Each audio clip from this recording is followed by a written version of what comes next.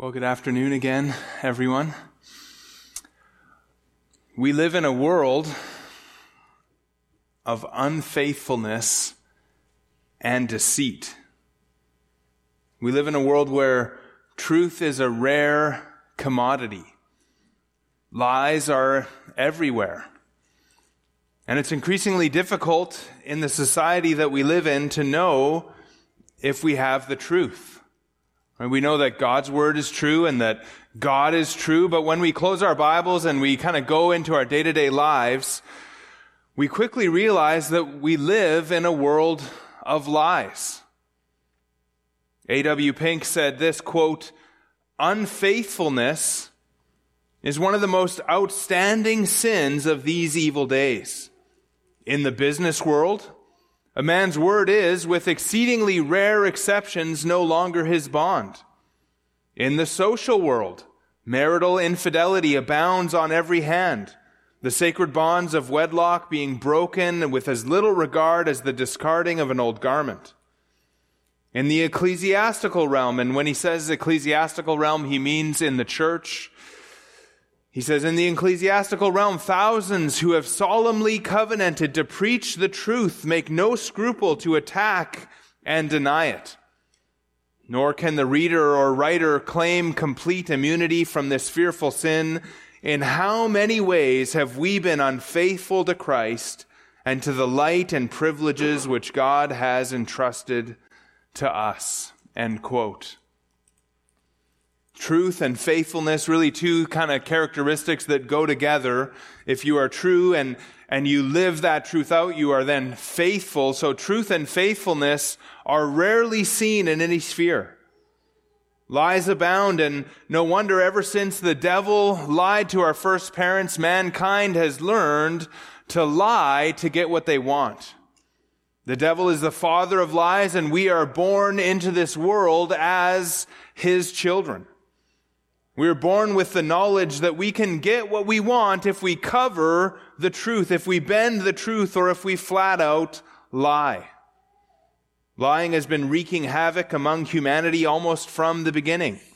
Lying, deception, and unfaithfulness are the characteristics of the devil. Truth and faithfulness is what characterizes God. God is true. God never lies, Titus 1:2.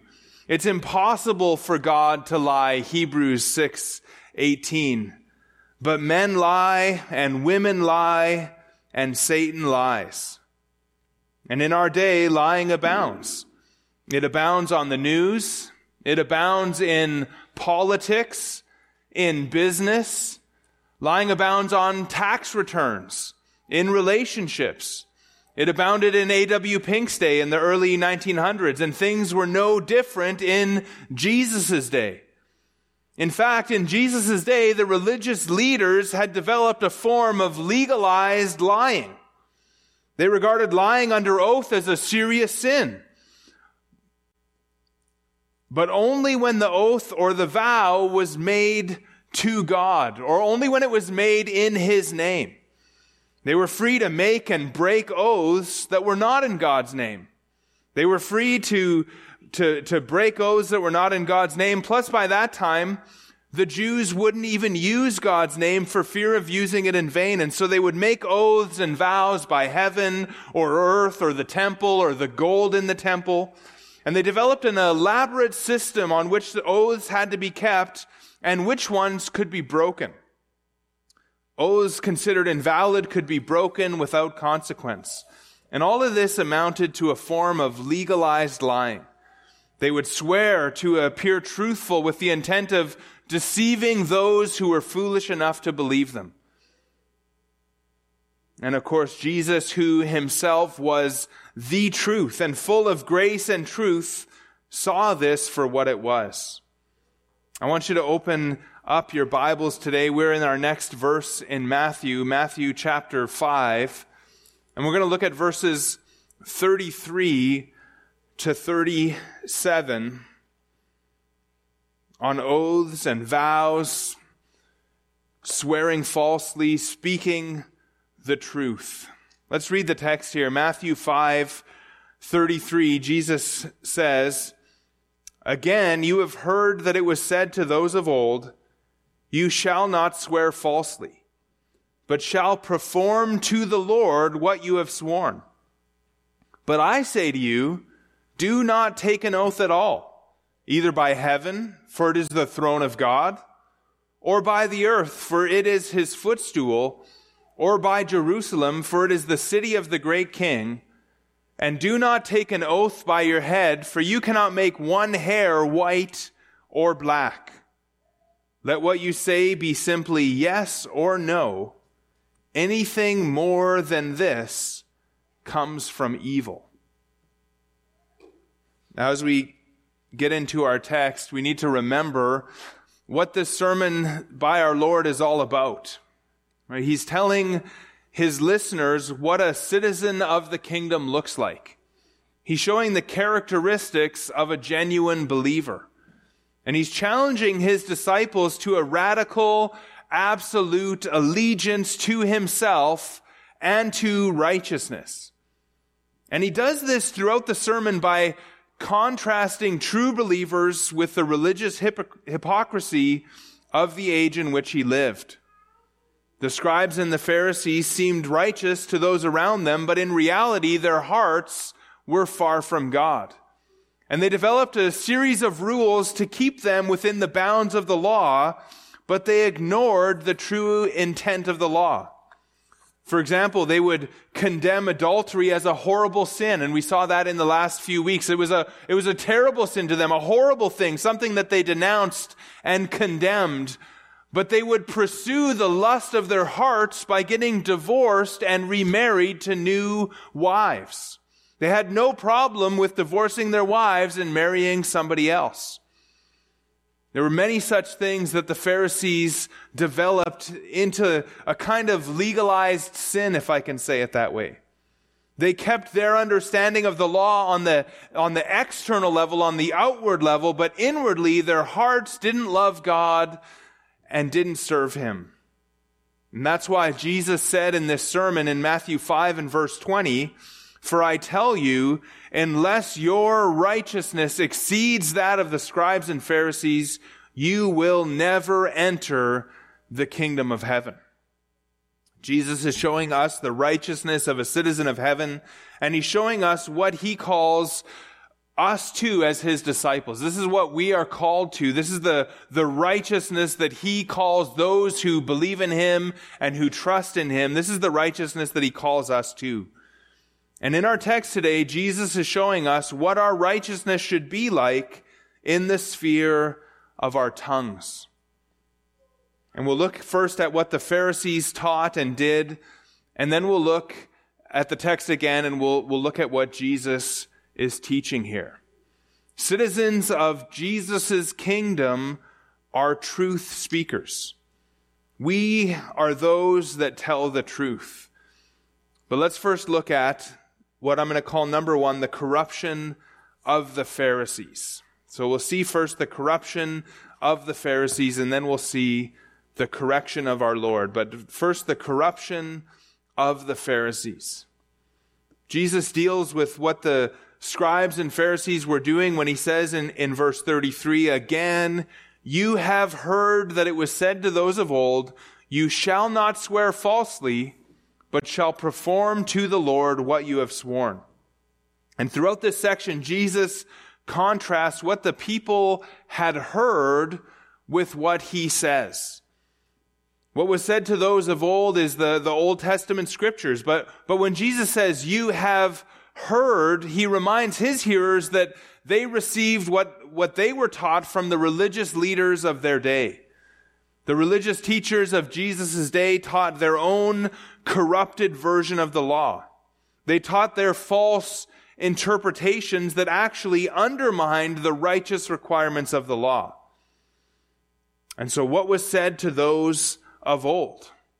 Well, it says there, you shall not swear falsely, but shall perform to the Lord what you have sworn. Now, this isn't a word-for-word quote from any Old Testament verse. A lot of what Jesus has done in this section, where, again, verse 21, you have heard that it was said to those of old. Or verse 27, you have heard that it was said. Verse 31, it was also said. Verse 33, again, you have heard that it was said to those of old. Often in those settings, Jesus gives a direct quote from an Old Testament verse. And it goes on again in verse 38 and 43. And there's this contrast with what the Old Testament and what the teachers of the Old Testament taught with what Jesus says and teaches. But this one isn't a word-for-word quote from any Old Testament verse. It's kind of a summary of a number of passages that the scribes and the Pharisees used to teach what they taught. So let's look at what the Scripture taught about vows and oaths. And you might not want to turn with me to these, but Exodus 20, verse 7, this is from the Ten Commandments. You shall not take the name of the Lord your God in vain, for the Lord will not hold him guiltless who takes his name in vain. Again, Deuteronomy 5 and verse 11, a reiteration of the Ten Commandments. You shall not take the name of the Lord your God in vain, for the Lord will not hold him guiltless who takes his name in vain. That was one of the commandments that this little saying that those who were hearing Jesus had heard. Another one is in Numbers 30 and verse 2. It says this, if a man vows a vow to the Lord or swears an oath to bind himself by a pledge, he shall not break his word. He shall do according to all that proceeds out of his mouth. Deuteronomy 6 and verse 13 says, it is the Lord your God you shall fear, him you shall serve, and by his name you shall swear. Deuteronomy 10 and verse 20 says, you shall fear the Lord your God, you shall serve him and hold fast to him, and by his name you shall swear. And then Deuteronomy 23:21 says, if you make a vow to the Lord your God, you shall not delay fulfilling it, for the Lord your God will surely require it of you, and you will be guilty of sin. But if you refrain from vowing, you will not be guilty of sin. You shall be careful to do what has passed your lips, for you have voluntarily vowed to the Lord your God what you have promised with your mouth. And so if somebody didn't make a vow, that wasn't sin for them. There was no requirement to make a vow. But if you did make a vow, you must be careful to do what passed from your lips, for you have voluntarily vowed to the Lord what you have promised with your mouth. Now, I want you to turn to kind of a summary of all of these in the book of Ecclesiastes. So go to the book of Ecclesiastes, chapter 5. And if you're looking for Ecclesiastes, Psalms, Proverbs, Ecclesiastes, Song of Solomon. So Psalms, Proverbs, and then Ecclesiastes. Chapter 5. We can just start in verse 4. It says there, when you vow a vow to God, do not delay paying it, for he has no pleasure in fools. Pay what you vow. It is better that you should not vow than that you should vow and not pay. Let not your mouth lead you into sin, and do not say before the messenger that it was a mistake. Why should God be angry at your voice and destroy the work of your hands? And the idea of this messenger, whoever this person is, you should never say, well, it was just a mistake. I made a hasty vow, because God would be angry with your voice and destroy the work of your hands because of this thing. And so again, it's okay not to vow, but once you vow, you must fulfill that thing. And so the Old Testament taught that vows and oaths were permitted, and once they were made, they were binding. Vows weren't required, but it was better not to make a vow than to make a vow without fulfilling it. And so to refrain from making a vow was not sin. But I want you to go back then to Matthew, and let's look at, again, what the scribes and Pharisees were teaching, and how the teaching of the day had been corrupted. Again, you shall not swear falsely, but shall perform to the Lord what you have sworn. And so they taught, you shall not swear falsely. To swear falsely was to break an oath or a vow, to say that you were going to do something and then not do that thing.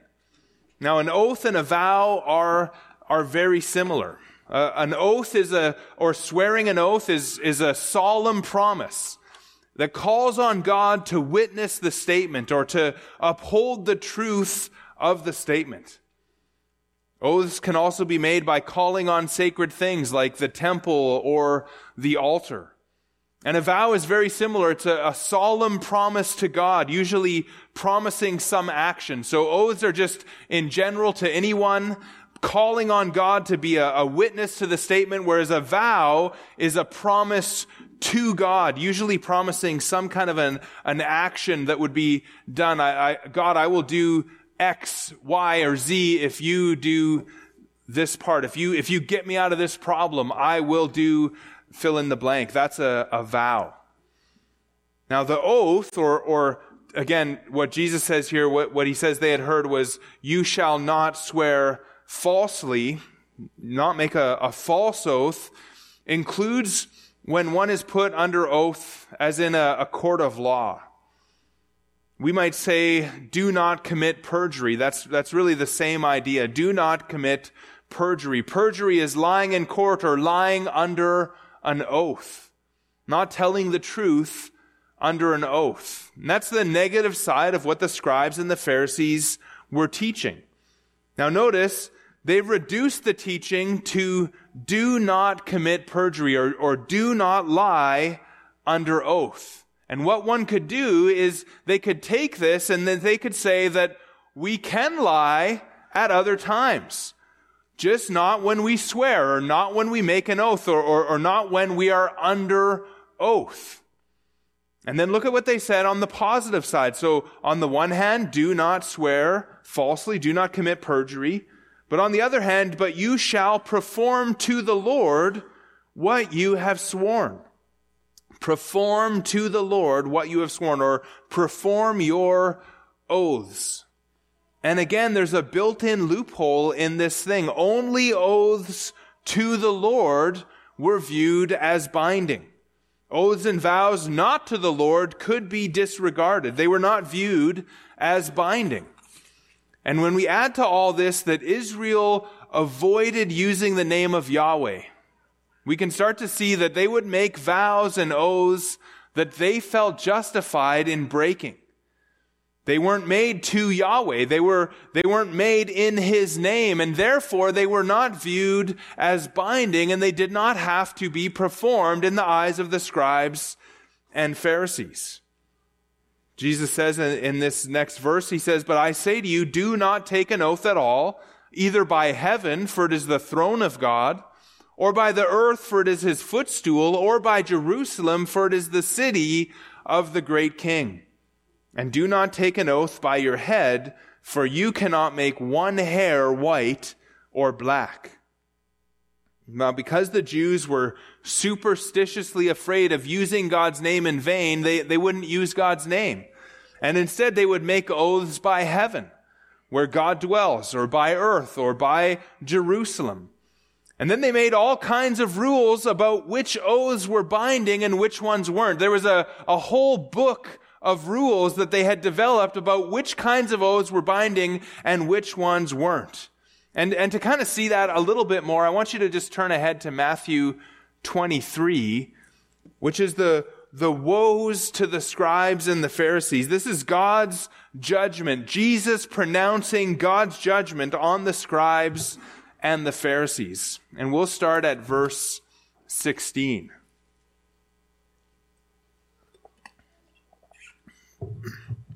Jesus says, woe to you, blind guides, who say, if anyone swears by the temple, it is nothing.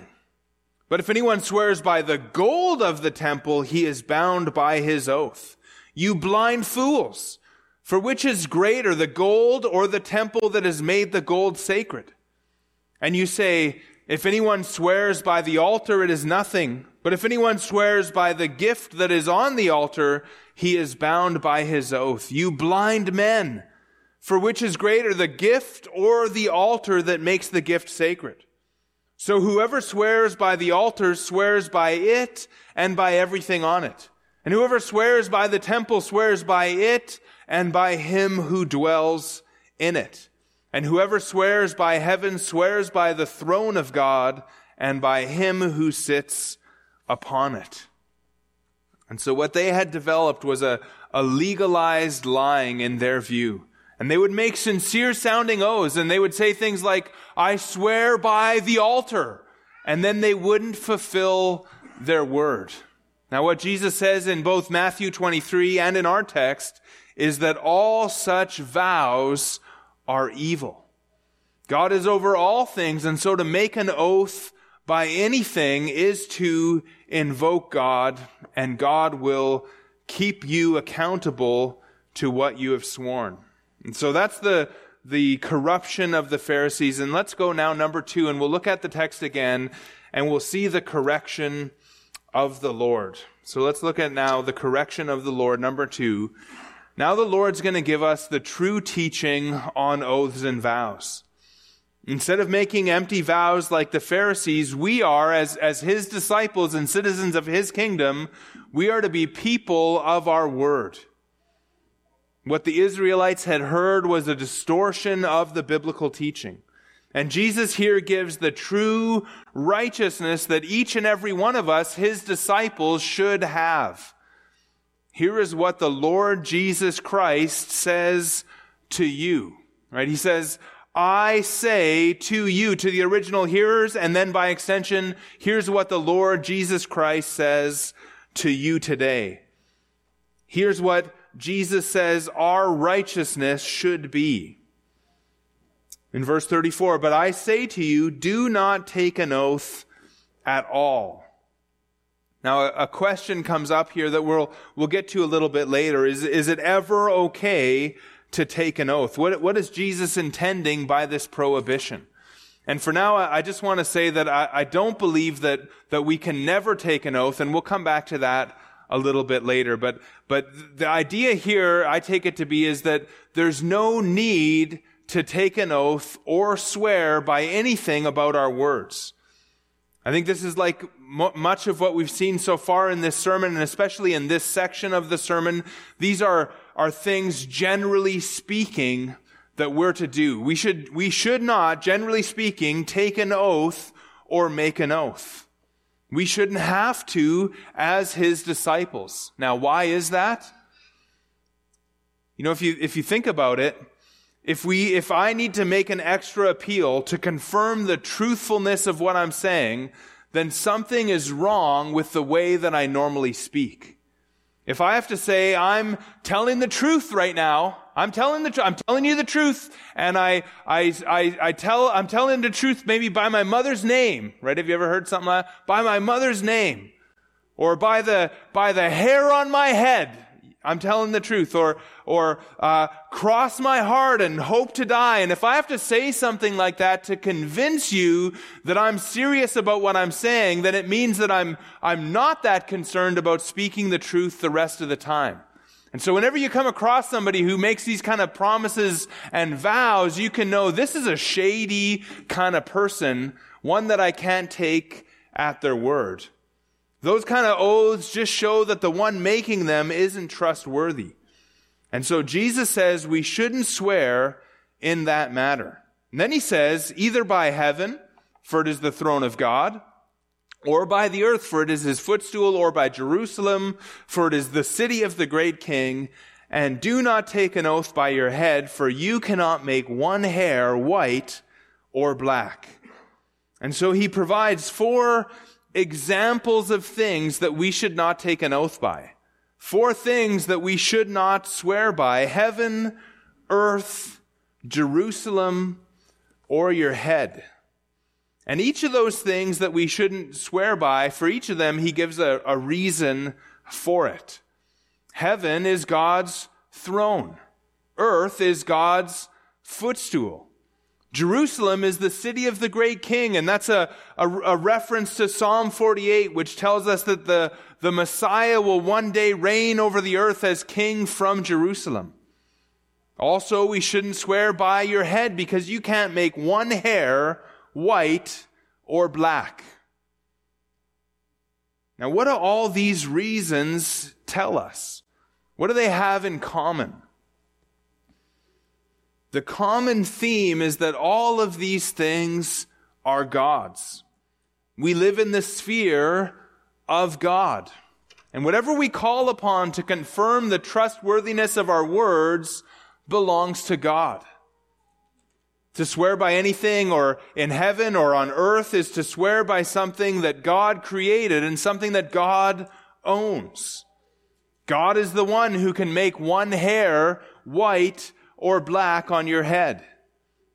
And this attitude, this perspective is what Jesus wants his disciples to have. We should live with a constant awareness of God's presence. We should have a daily awareness that God is here and that he hears what we say with our lips. When we speak, we should speak knowing that God himself is listening to what we say. We should live in this world knowing that we are on God's planet, breathing God's air. And so to take an oath by any of those things, by anything, is to take an oath by God or to speak in the name of God. And instead of these false oaths, look at what Jesus commends in verse 37. He says, "Let what you say be simply yes or no. Anything more than this comes from evil." Or the New American Standard translates that like this, "But let your statement be yes, yes, or no, no. Anything beyond these is of evil." And it's literally there, your word must be. You see, this is a command. In English, these kind of commands are hard to convey, but we might translate this more literally and to bring the force of the command, your word must be. This is a command from Jesus Christ, from God in human flesh. It's a command from our Lord, our Master, our Teacher, a command from our God. And so the word let is too light in English. It's your word must be is much better. Your word must be, or another way to bring out the meaning would be to say, I command your word to be. And what is our word to be? In Greek, it's simply yes, yes, no, no. That's what it says. Yes, yes, no, no. The idea is that our speech, our words should be simply what is true.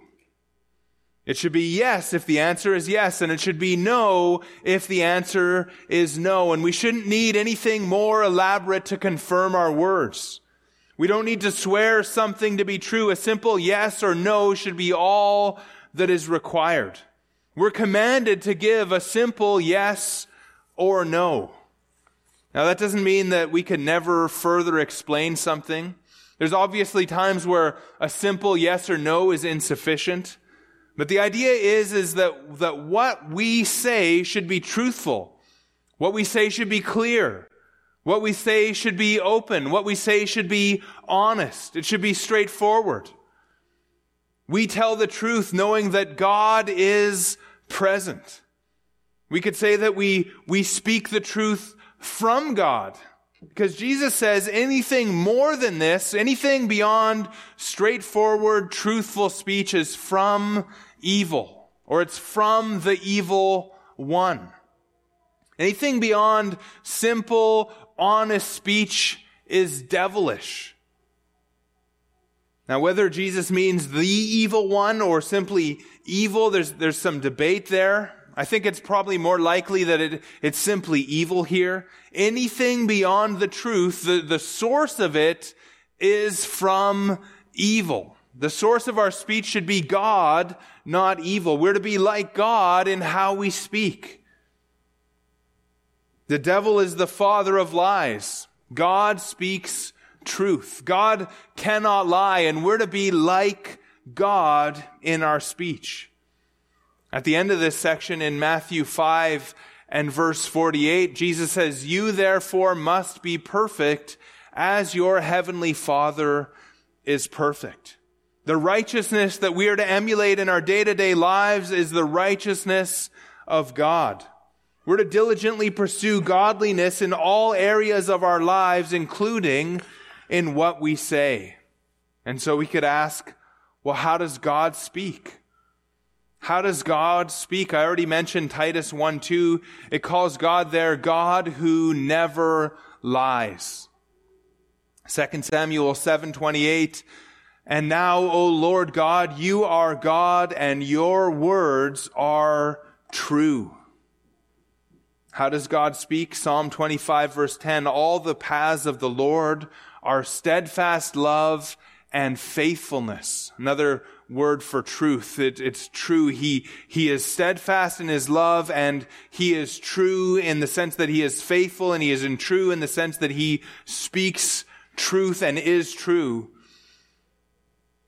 All the paths of the Lord are steadfast love and faithfulness for those who keep his covenant and his testimonies. When God makes a promise, he is faithful to bring it to pass. Psalm 33 verse 4, "For the word of the Lord is upright, and all his work is done in faithfulness." Psalm 111 verse 7 says, "The works of his hands are faithful and just. All his precepts are trustworthy." Psalm 119 verse 142, "Your righteousness is righteous forever, and your law is true." Psalm 119 verse 151, "But you are near, O Lord, and all your commandments are true." Jesus said in John 17:17, "Sanctify them in the truth. Your word is truth." Ephesians 1:13 calls the gospel the word of truth. God is abounding in steadfast love and faithfulness. And again, faithfulness is literally truth. Exodus 34:6, "The Lord passed before him and proclaimed, the Lord, Yahweh, Yahweh, a God merciful and gracious, slow to anger, and abounding in steadfast love and faithfulness," and truth. Deuteronomy 32 verse 4, the rock, his work is perfect, for all his ways are justice, a God of faithfulness and without iniquity, just and upright is he. God is true and faithful. He does what he says, and what he says he does. He cannot lie, and he hates lies. Psalm 5 and verse 4 says, "For you are not a God who delights in wickedness. Evil may not dwell with you. The boastful shall not stand before your eyes. You hate all evildoers. You destroy those who speak lies. The Lord abhors the bloodthirsty and deceitful man." You destroy those who speak lies. The Lord abhors the bloodthirsty and deceitful man. God equates deceit with bloodthirstiness. In Proverbs 6 and verse 16, it says this, "There are 6 things that the Lord hates, 7 that are an abomination to him: haughty eyes, a lying tongue, and hands that shed innocent blood, a heart that devises wicked plans, feet that make haste to run to evil, a false witness who breathes out lies, and one who sows discord among brothers." God will punish that which he hates, and God hates lying and deceit because it's contrary to himself. You see, all lies are against the God of truth. And when we lie, we are fighting against God. When we lie, we are opposing God. To lie, then, is to sin against the truthfulness of God. It's to despise one of the great characteristics of his perfect nature. No wonder then that the psalmist says, you destroy those who speak lies, because those who speak lies are seeking to destroy God. They're opposing God with their tongues. Revelation 21 verse 8 says, but as for the cowardly, the faithless, the detestable, as for murderers, the sexually immoral, sorcerers, idolaters, and all liars, their portion will be in the lake that burns with fire and sulfur, which is the second death. And so, friends, the only hope of escaping the soul-destroying punishment of the lake of fire is through the forgiveness that's available in Jesus Christ. We have all deceived, we have all lied, and we are all guilty of sin against the one true God. And we are all therefore worthy of death. And the only hope is the forgiveness of Christ. He is described in 1 Peter 2:22 as the one who committed no sin, neither was deceit found in his mouth. He was full of grace and truth, John 1:14.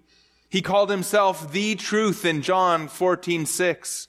And he was God in the flesh. And he alone can save us from the dreadful sin of deceit, because he alone lived a perfect life without deceit. And he will receive all who come to God through him. He will welcome all who come to him for the forgiveness of their sins. And if you have not turned from your sins, I invite you even now to come to Christ. He lived a perfect life, perfectly holy, perfectly truthful, perfectly righteous, so that he could give his perfect righteousness as a gift to everyone who believes in him. And he died on the cross to bear God's wrath for the sins of everyone who believes in him. And if you confess your sins and believe in Jesus Christ, he will unite himself to you in such a way that God will view you and treat you as righteous. And we know this is true because God has spoken it in his word, and he raised Jesus from the dead as proof to all. If you have confessed your sins and come to Christ, you can know your sins are forgiven and that you are counted as righteous in Christ. And now, as a child of God, you are to walk like Christ walked. We're to be holy as our Heavenly Father is holy. We're to live perfect as our Heavenly Father is perfect. And so 1 Peter 2:1 says, so put away all malice and all deceit and hypocrisy and envy and all slander, and like newborn infants, long for the pure spiritual milk, that you may grow up into salvation, if indeed you have tasted that the Lord is good. And so if you, brothers and sisters, have tasted the goodness of the Lord, one of the things that we are called to do is to put away all deceit and all hypocrisy. And we're just to be who we are and grow into this salvation that God has given us. Ephesians 4 and verse 25 says, therefore, having put away falsehood, let each one of you speak the truth with his neighbor, for we are members of one another. We're to speak truth to one another because we belong to one another as part of the body of Christ. Ephesians 4:15 says, rather speaking the truth in love, we are to grow up in every way into him who is the head, into Christ.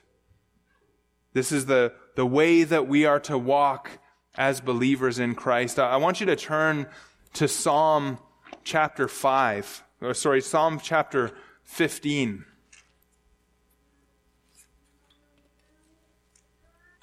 Psalm 15 asks an amazing question. A psalm of David, and it says, O Lord, who shall sojourn in your tent? Who shall dwell on your holy hill? In other words, who can have fellowship with God? Who can live near to him? And in verse 2, the answer is, he who walks blamelessly and does what is right, and speaks truth in his heart, who does not slander with his tongue and does no evil to his neighbor, nor takes up a reproach against his friend, in whose eyes a vile person is despised, but who honors those who fear the Lord. He swears to his own hurt and does not change. This person who can dwell in fellowship with God is one who speaks the truth in his heart. As David says in Psalm 51, you desire truth in the inward being. This person is one who swears to their own hurt and does not change. If they made a vow or an oath, they keep it, even if it costs them, even if it goes against them, even if it causes them pain, they will fulfill what they have spoken. A disciple of Christ is a truth speaker. Their yes is yes, and their no is no. And because of that, you can trust them. Now, I want to come back quickly just to this question of oaths and vows and swearing. Is there ever a time for such things? Like I said earlier, I believe there is. Jesus is talking here, as he has been in this whole section generally. He's talking about our day-to-day communication, how we speak to one another. I want to get back to, well, actually, we're gonna go to James 5 here, but in our normal business, in our regular conversation, we should not and need not swear an oath. I think that's the idea that Jesus is giving us here. In our day-to-day business, in regular conversation, we should not and need not and really literally must not swear an oath. And James says the same in James 5:12. He says, above all, my brothers, do not swear either by heaven or by earth or by any other oath, but let your yes be yes and your no be no, so that you may not fall under condemnation. But there may be a time when an oath is necessary and allowable for a Christian. For example, in court, right? Our society recognizes that we live in a sinful society, and so to try to elicit the truth, they sometimes ask us to make an oath to say the truth, the whole truth, and nothing but the truth, or something like that. I think in situations like that, it's allowable. Certain jobs require a swearing-in ceremony, a type of a vow to uphold the office with integrity, and those seem to be permissible.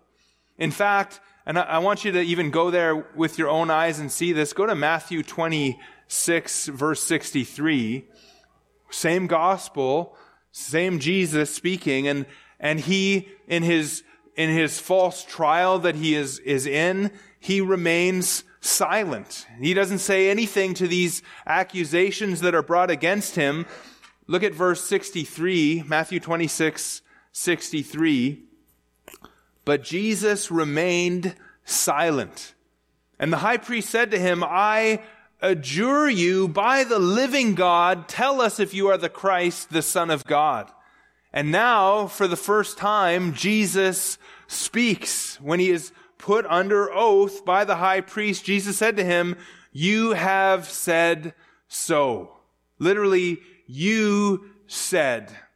But I tell you, from now on you will see the Son of Man seated at the right hand of power and coming on the clouds of heaven, a reference to the Messiah, the Christ. And so Jesus, under oath, now speaks, you have said, and he tells them from Scripture that he is the Messiah.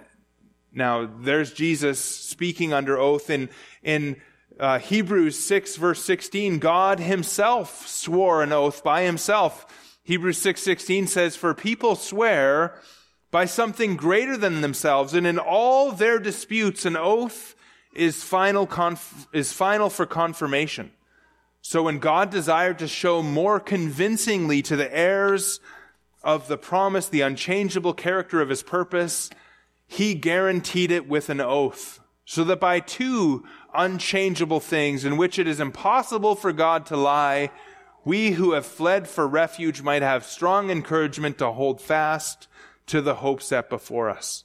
And so there's two unchangeable things here that the author of Hebrews tells us. One is that it's impossible for God to lie, and the second one is that God himself made an oath when he promised his salvation.